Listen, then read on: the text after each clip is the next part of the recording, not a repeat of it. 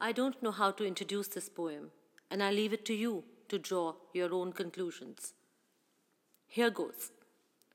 I add water, pour it from my eyes, and try to wash it away. Stir it about to dilute it my way. It isn't bitter, it isn't quick, it is just a lump that sits heavy in my chest. I pack my bags with colors gay, new places to see, beautiful roads to walk, shops to stare, yet, when I dare, I can feel it there, the heavy lump in the middle of my chest.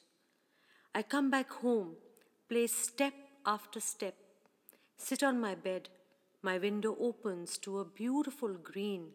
This music plays, fills the room.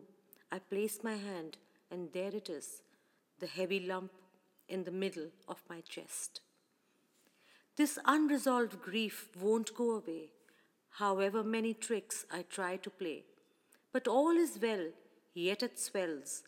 My family scowls, with a gratitude my conscience growls. I square my shoulders because I know that heavy lump may never go away. I may as well learn with it to stay.